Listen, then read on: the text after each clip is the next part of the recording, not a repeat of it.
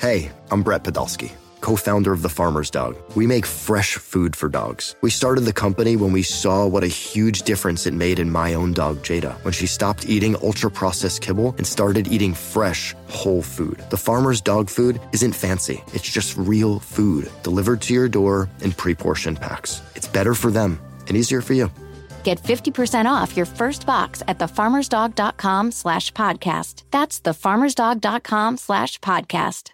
Is your child struggling with a specific subject or need help with homework? Are they asking questions that you're not sure you can fully answer? IXL Learning is an online learning program for kids. It covers math, language arts, science, and social studies. IXL is designed. This program will improve your kids' grades. Studies done in almost every state in the country. The kids who had IXL are consistently doing better. Powered by advanced algorithms, IXL gives the right help to each kid no matter the age or personality. And it doesn't have to eat up all your time. One subscription gets you everything for all the kids in your home, pre-K to 12th grade. So don't miss out. 1 in 4 students in the U.S. are learning with IXL. IXL is used in 95 of the top 100 school districts in the U.S. Make an impact on your child's learning. Get IXL now. And listeners can get an exclusive 20% off IXL membership when they sign up today at IXL.com/audio. Visit IXL.com/audio to get the most effective learning program out there at the best price.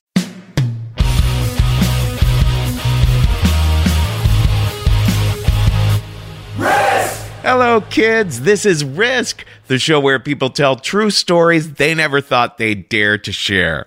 I'm Kevin Allison, and every Thursday we release these special episodes that we're calling Classic Risk Singles. Each of these episodes features just one story from our earlier years. If you're new to Risk, you should know that the podcast can be very uncensored.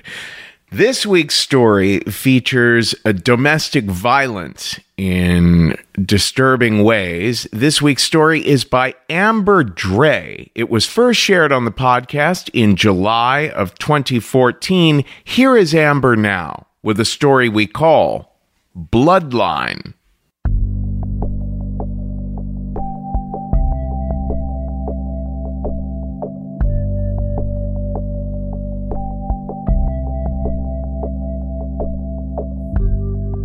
My mother has always been a really tough lady. She met my father in high school. He was a musician. He was in a band, and it was the 70s. He said, "Why don't you sing in my band?" So for the next, 6 years or so, they were quite a team. She would sing old rock songs like Heart and Led Zeppelin and Kansas. They split because my father couldn't deal with my mother's aggressive personality. My father just wanted to have a nice life, and my mother wanted excitement. So she left my dad and kept going after different musicians and guys who just, I guess, had like a darkness about them, being in bands and playing in clubs. And I remember seeing her putting on her makeup to go out, and she just always looked like a movie star to me. I wanted to be like her. One of the things that I loved about my mother was she always told me that I was beautiful and smart. She made me feel that that was true and that I could be anything I wanted to be. She bought me this little book about friendship and how we were best friends, and that book I treasured forever. I actually still have it. As I got older, she would continue to tell me how beautiful I was and how other people noticed that I was growing into a beautiful woman. I was getting so tall, I was like 8 or 9 years old, and she was like, "You're almost as tall as me," because she was a small woman. She was like 5'2", very fit. She worked out a lot. She was just this beautiful woman who I wanted to be like, and I always wanted her approval. I'm thankful that she always gave me that approval. I never had to seek it out from her. She was very free with that. It was the fall of 1988. I was 10 years old. My mother had moved us to northern Florida to be closer to her father. We ended up living in a very rural town, about 20 miles away from where my grandfather lived, in a trailer park. We lived with my mom's boyfriend, Jeff. The first time I met Jeff, he took my mom and me to a carnival. When he picked us up, he had a red rose, and he played games for me and won me prizes and went on rides with me, and he was definitely a charmer. He wasn't a big guy. He came across sort of gentle, like an artist, a musician, which is what he was. He had piercing blue eyes and a full head of brown hair that was feathered on top and long in the back, sort of like Richard Marx. When my mother told me that we were moving into this trailer, I was so excited because I had my own bathroom. As a 10-year-old, that was really exciting to be able to have my own bathroom and be able to get ready in there and have my own private space. That was the one good thing about living there. Moving in with Jeff, not so much. I couldn't really pinpoint what it was that I didn't like about him, but just something deep down inside me knew that he was not who he said he was or pretended to be. In fact, when I went to visit my father that summer, this was actually the first time that I ever told my dad that one of my mom's boyfriends was not great. Usually I kept that information to myself because I would rather live with my mother than not live with my mother, I guess, even if it was not a good situation. So I told my dad that I was scared of Jeff. Instead of deciding that I would stay with him in Connecticut or any other number of choices, he decided to call my mother. And then my mother sat me down and said, "So your father tells me that you're scared of Jeff. Why is that?" I didn't know what to say, so I just said, "Oh, no, I didn't mean it." So I had never actually seen Jeff do anything to my mother or do anything to anyone else. But I could just tell. Also, suspiciously, my mother had 2 black eyes when I came back from Connecticut. So that was a little bit of a clue that things were not going so well.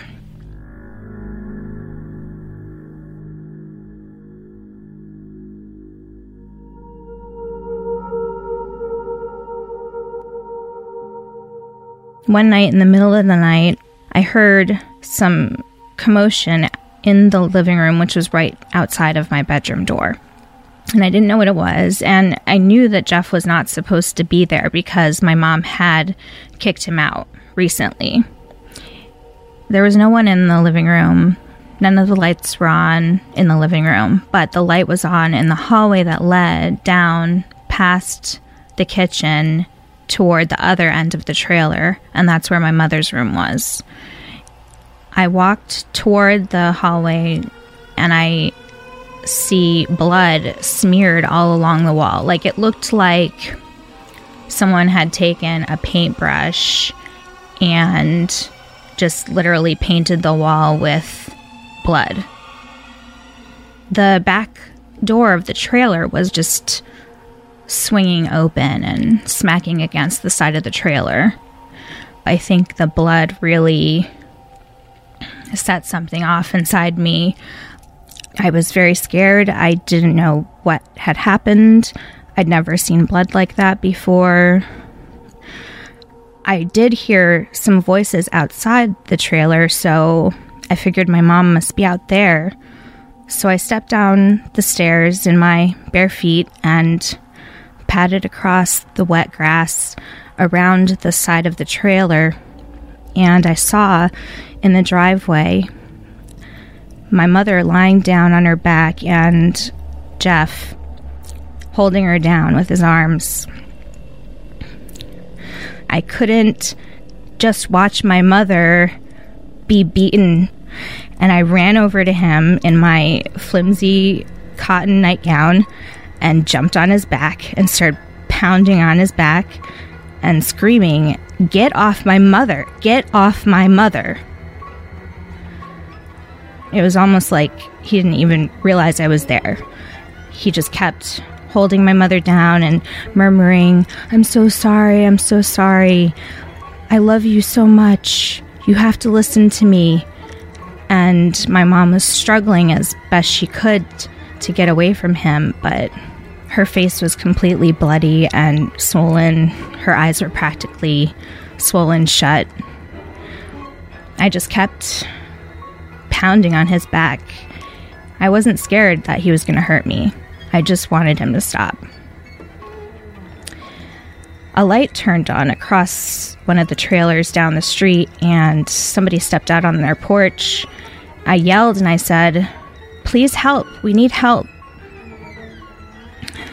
That's when Jeff finally realized that he wasn't alone, and he jumped up, throwing me off his back. I landed on the gravel and scraped my hands. Jeff ran to his blue pickup truck and tore off across the lawn and down the street. I felt relieved that he'd left, finally. I was afraid he might come back.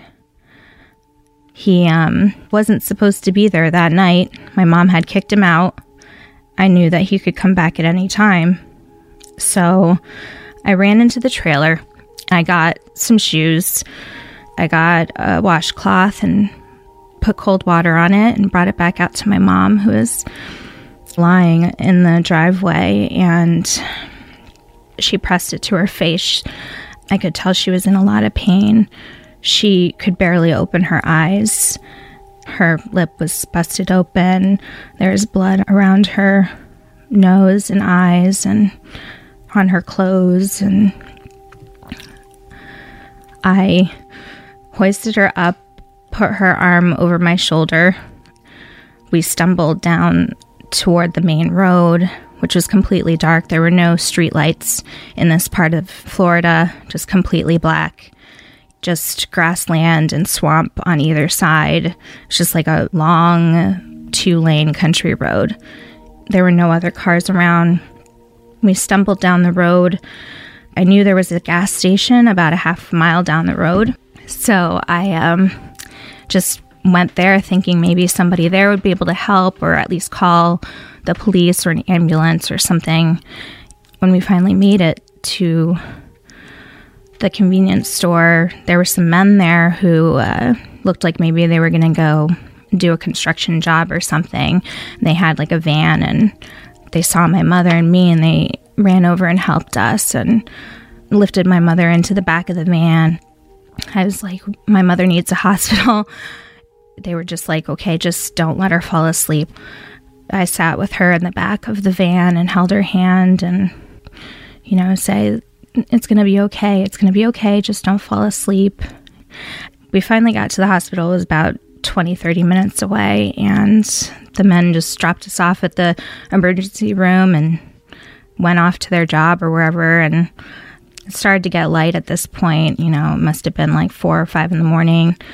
Turned out that she had a broken nose, and this was actually her second broken nose within the last 6 months. The first had happened over the summer when I was visiting my dad. My mom had said that it was, she just fell and hit her face on the table. But I knew it was Jeff that did it. She had some cracked ribs and she was in shock, so she had to stay in the hospital for a few days. The state did press charges against Jeff, but he claimed self-defense. He claimed that a 100-pound, 5'2" Filipino woman was attacking him, and he needed to defend himself against her. And this was, in the late 80s, and they didn't take domestic violence that seriously back then, especially in northern Florida. And then Jeff was a charmer, and he used those same charms on the female public defender he got. She helped him get out of the assault charges.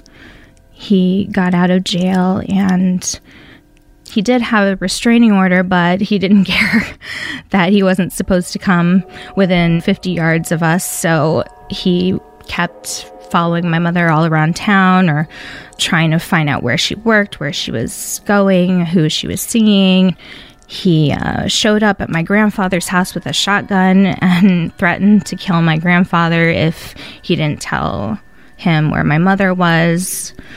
So my mom decided it was probably best for us to move back in with Jeff, because then he would not try to kill us. I guess logic was never a strong suit of my mother's. So we ended up living with Jeff again, and we stayed in hotels and motels and scraped together money. You know, my mother and him would go and try to find work at construction sites or random odd jobs, and I would just stay in a hotel all day long waiting for them. Finally, my mom did enroll me in school, but then 2 days later, she decided to just send me back to my dad's. So I stayed with my dad for a few weeks, right through Christmas. And then when I came back, my mom had finally told me that she was leaving Jeff and we wouldn't have to ever see him again. And that was actually the best Christmas present I got that year, besides the cherry red electric guitar my dad got me. One day my mom said that she was gonna go down to Miami for a little while and tour with this band. She always wanted to be a singer, so this was her chance. And so she took off, and then I didn't see her again for 4 years. My mother was just too aggressive. She needed a man who was gonna control her, but she didn't want to be controlled. It was sort of like a contradictory state that she was constantly getting herself into. Pretty much every single man she's been with has hurt her physically, and I tell her that I'm there for her if she does need someplace to go. I will help her as much as I can. After a certain point, there really is only so much you can do. But, you know, that was probably one of the best decisions my mom ever made. Letting me go live with my dad and having some stability for the first time in my life. She wanted to get away from Jeff. She knew that if she didn't leave that town, he would just continue to harass her and try to beg her to get back together with him. So she had to get away. I think she also needed me to be in a safe place for a while and be away from her. I knew that she did it because she loved me, and that was the only way that she could keep me safe, was to get away from me. And I'm forever thankful for her doing that.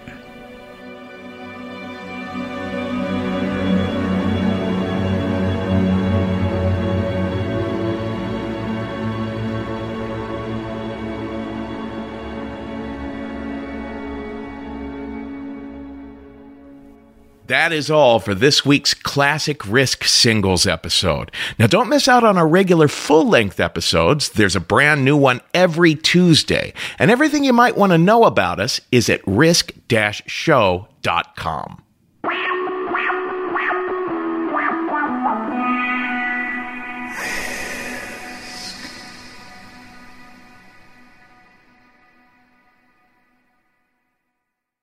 Get the champagne ready. The NBA Finals are here. Welcome to the NBA Finals. Let's raise our glasses and our rings to the two phenomenal teams left standing. My goodness! Here's to high-stakes action, to thrilling moments we can't miss. He ties the game at the buzzer! And to crowning our next champion. Here's a toast to the NBA Finals. The 2024 NBA Finals, presented by YouTube TV, continue on ABC.